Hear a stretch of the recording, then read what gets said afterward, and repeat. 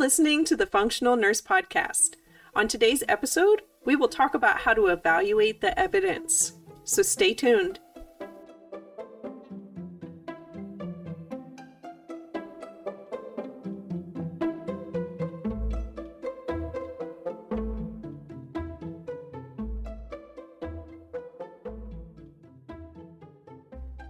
Hello, nurses, and welcome to this episode of the Functional Nurse Podcast. I am your host, Bridget Sager.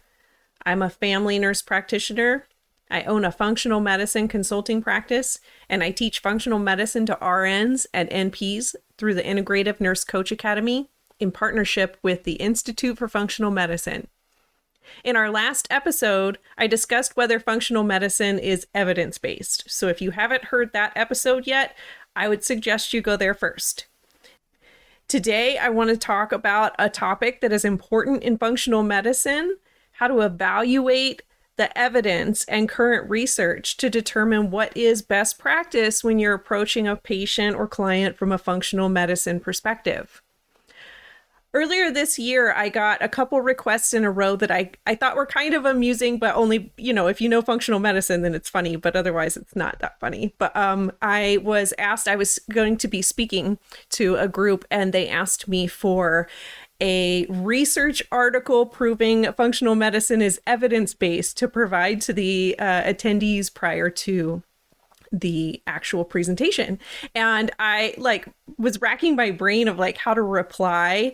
And, there's not going to be one article, as if you don't already know this, you'll learn in this episode today. There's not going to be one article that proves functional medicine works. The analogy that I used in my reply is that if you ask somebody to give a evidence-based article that proves that gynecology works, right? You're not going to get one article that proves that obstetrics and gynecology is effective for patients.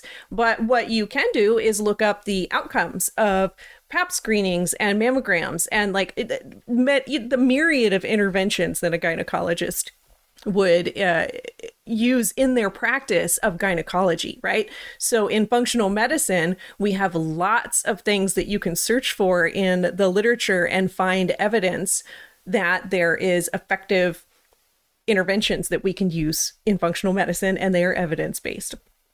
I mentioned last time that, biochemistry and pathophysiology are the foundation of most of what we do in functional medicine. So you'll have to go back to your textbooks from school to look for most of what functional medicine is about.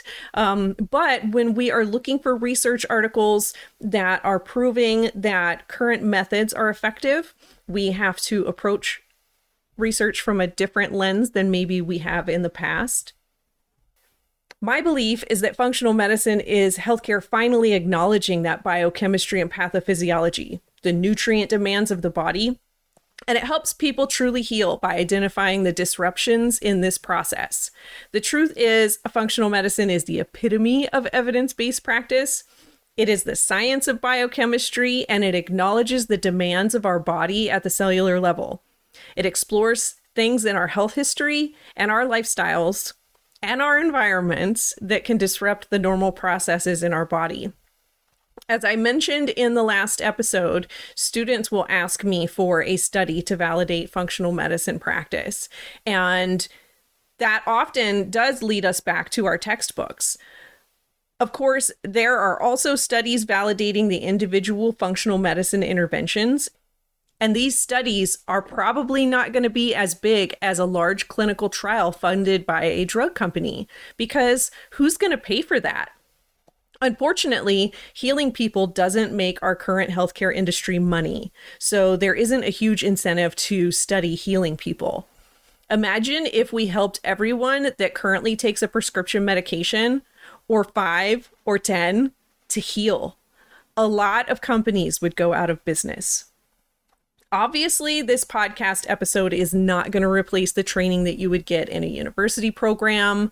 I'm currently working on my postmaster's doctorate as a nurse practitioner, and I am researching ways to reduce proton pump inhibitor use long term, because I am just so bothered by the amount of long term potential effects that it can have on our health and the downstream effects that are just rampant. So I am doing a ton of research. I have learned how to do effective research for many years through my studies, and now I am very deep in it in my current project that is going on for at least the next year. So I feel like I can speak to this with some authority. And I wanted to start by talking about what is a study and what are the types, just a little bit of an overview. There are the massive clinical trials that are often ones that end up making a certain drug the proven best thing for an intervention. So those are really large trials, lots of participants, often in the thousands. And then we can go all the way down to the single case study. And there is a spectrum between those two of a number of participants and number of groups that they are studying, and if there's a control group or not. In the middle of this is cohort studies, and functional medicine. You'll often see case studies where we've used functional medicine on a single person and written a case study on their outcomes. But we also find that there are a lot of cohort studies where you say, when we take this group of people with a common underlying root cause and we address XYZ for them, do they get better? So those are cohort studies that can validate functional medicine practices. That is often what we see in holistic research, is cohort studies where we group people and follow them or look back on them later and evaluate their outcomes after an intervention. What functional medicine can't be functional medicine can't be validated by these 10,000 participant studies, because when we look at the root cause of each individual person in that study, each person may have a different root cause. And so one intervention is not going to be proven effective for all of those participants. My favorite example you may know by now is hypertension. If we say people with sleep apnea who have hypertension, do they have an improvement in their blood pressure? Yes, we can do a study and prove that. But if we say, does treating sleep apnea, can 10,000 people put on a CPAP and have their hypertension or blood pressure numbers improve? That isn't an effective measure, because their cause of their hypertension could be any number of things. So we need to have smaller studies to validate functional medicine practices, but we're getting closer and closer to being able to group people into the right cohorts, so to speak. So I'm going to talk a little bit more about genetics in a little bit. When we have literature reviews and meta-analyses, these are where a researcher is taking the available research and creating a document for you to review, where they kind of evaluate all the studies. They tell you what they had in common, what the differences were, and what the findings were. And this may prove or disprove theories in a collection of common studies. An easy place to find and evaluate research is PubMed, and it's a free resource of organized healthcare research compiled by the National Library of Medicine. The National Library of Medicine has been compiling healthcare research on paper for since 1879, so a long time. And as the internet became available, they started to share that online using the website PubMed. PubMed is a feature that we use in my course a lot. My students use this feature, and it is easy to use. I feel like it's pretty easy to use. And so I think it's intimidating for people that don't look up research frequently, but it's a lot like Google. You go in and you type something into the search bar. So you choose your keywords, you search, And then you can adjust your search settings with filters. And I like to use the filters to weed out older studies most of the time. So I generally search within the last 5 years of research, because there is constantly research emerging that discredits even things that we have found to be effective in the past. We have the latest, greatest all the time. So I like to encourage people that have a passion topic to set up alerts. You can create alerts so that you know when new research is released. And at the minimum, PubMed is going to give you a abstract or a summary of an article. But some articles are available to completely view only under a paid fee. And this is rarely offered by the actual author of the paper. So if you're like me and you're in school, you can often put in where your university's library has paid for access to PubMed's articles. So you can log in through your university, and then you can often access research articles. So even when I can't get something for free, I'm able to open it anyway because of my university's access. So that's one way to get articles that are not free. You can search the name, copy and paste it in, and maybe somebody has made it available online for you to access. But the third way is that the actual author is generally very happy to share it with you. So if there's any options for sending an email to the author of the actual study, not the journal it's published in, you can often have them very excited to share their PDF version of their article with you via email. So some students in my course will do a search and find that they don't get a lot of information back on the topic they're looking up. And so we have to talk about choosing the right keywords when you're searching. It is challenging if you put in really specific terms right away on PubMed. So I encourage students to think broadly initially. So we're looking for non-pharmacological interventions for a condition. So you type in the name of the condition. Say you type in psoriasis and non-pharmacological. That term might not be in any articles. And so you can try that term. You can try holistic. You can type in things that we do in functional medicine in a broad way and see what comes back. So you might type in psoriasis and nutrition, psoriasis and food. Exercise might be a term that you use. And so we have to get a little bit creative when we're trying to find articles to make sure we use the right words to bring back in our results what we're looking for. And so that is one tip that I have for you, is if you're using PubMed and you're trying to find articles that are offering you information on a topic you're interested in, try changing up your search words to either be more broad or more concise, depending on the type of results you get from your first search. So you may need to narrow it down a lot if you get back a lot of information. One way to limit this that I think is really important, as I mentioned a bit earlier, is to be sure that you limit your research to the last 5 years. You can broaden that later if you're not getting a lot of information, but I find that a lot of research has gone down in the last 5 years that we can use to validate our current practice.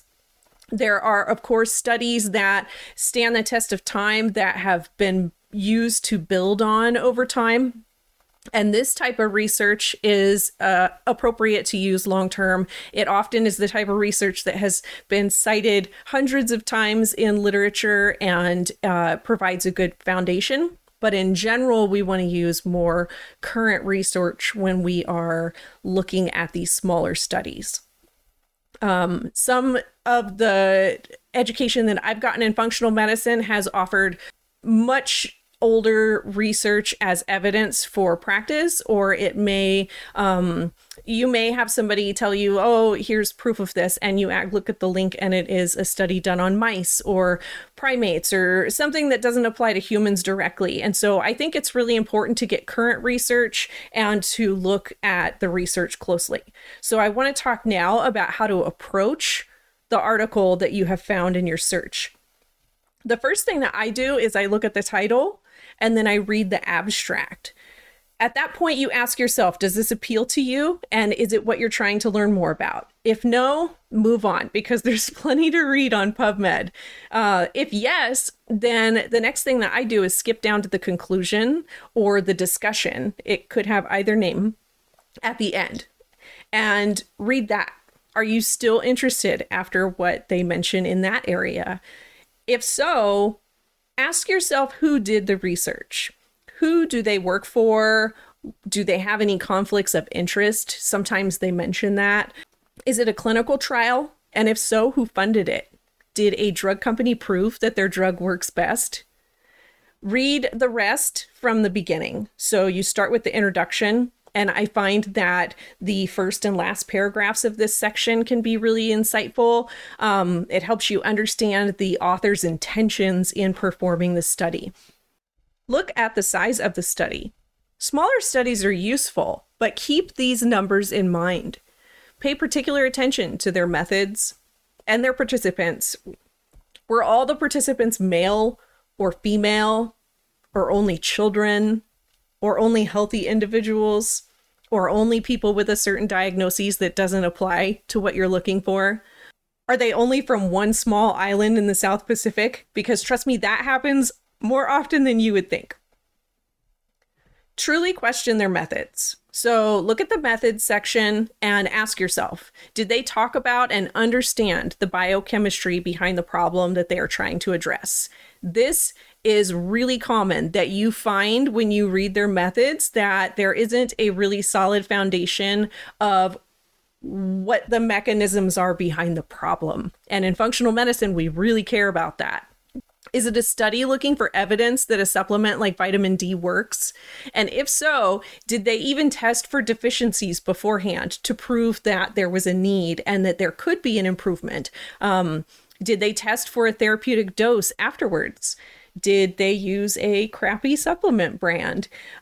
Formulation is so important when we're looking at evidence that a supplement might work. So if it's not bioavailable, the study's going to show that it doesn't work. If the person wasn't deficient in the nutrient before the study was initiated, it's going to show that that nutrient isn't effective because they weren't in need of that. That wasn't their root cause. So magnesium is a really great example here. In the course I teach, we talk about all these different kinds of magnesium and the different parts of the body that they're effective for. And I don't know how many times I've looked at a research study that says that magnesium is not effective for insert health condition that type of magnesium does not fix. So, there's types of magnesium that are only really very effective in the gut, or that's their primary target. And so then they'll do a study and say, oh, how effective is it for anxiety and depression? Probably not very effective. So look at formulations and ask those kinds of questions of yourself as you're going through the article. How do you feel about their methods? How long did they follow the participants? I love this one because very often they did not follow them very long. They definitely don't often do long-term follow-up. They will do a study and prove that XYZ works or does not work, and that is the end of the story. When we're looking at cohorts of participants, we want to ask ourselves, what are the odds that this group of people had the same root cause? Because if they didn't have the same root cause, a large study is not going to be very effective. After you review all this, ask yourself how you feel about the article. Do you still trust the source? Do you approve of their methods? Do you see any gaps in their methods? Is there another study that closes these gaps? Are their findings applicable to your patient population? If you find that you go really deep into an article, look at their references and citations. I have often found their claims aren't really held up in those articles, or the study was really done on mice, like I mentioned, or it was a generalization that isn't as applicable to the topic I'm interested in as they might have claimed. This is one reason we need to be able to review our own research. If you want to find an article to prove you're right on pretty much any topic, you can. So people you're listening to and reading online are citing sources. With the skills to evaluate this research, you may find holes in their claims. I often think back to I watch a lot of period type movies and shows when I watch television, and I think about the fact that bloodletting used to be mainstream, and that is such a great example of how research being added into practice changes healthcare over time. I try to keep that in mind, like we're moving forward in healthcare and functional medicine is becoming a little bit more mainstream, but it moves kind of at a snail's pace. And what is accepted in the mainstream currently may not necessarily be something that we would take very seriously 100 years from now.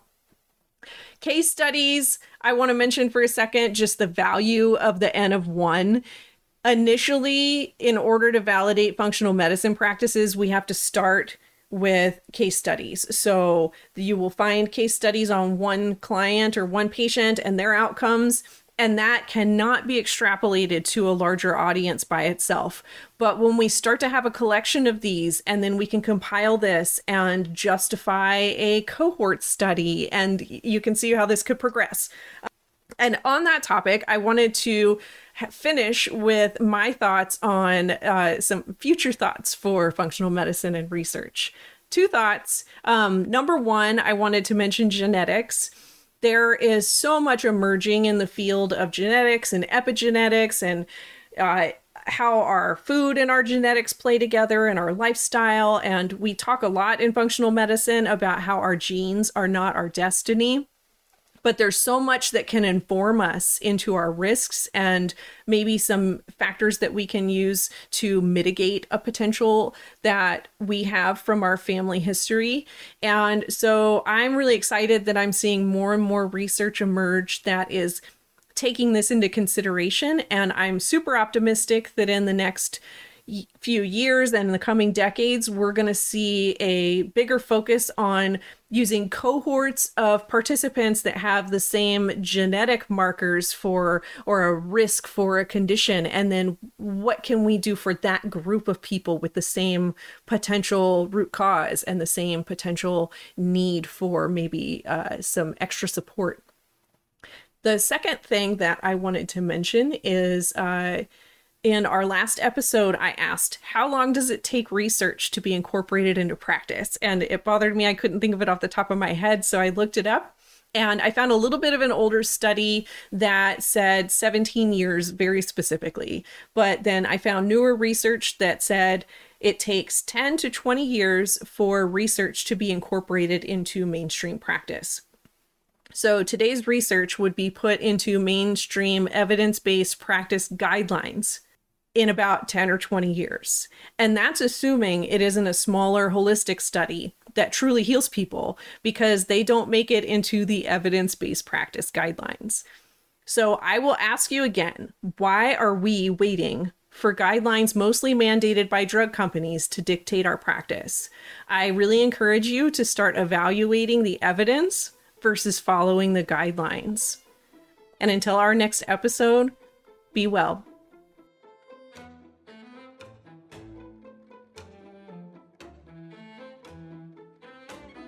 Thank you for tuning in for this episode of the Functional Nurse Podcast. If you want to help spread the word about the powerful role nurses can play as true healers using functional medicine practices, consider sharing an episode with a nurse friend or on social media. And click the subscribe button to stay informed of newly released episodes. You can also visit and share the links below in the show notes for more information on nursing resources and the Functional Medicine for Nurses course offered through the Integrative Nurse Coach Academy in partnership with the Institute for Functional Medicine.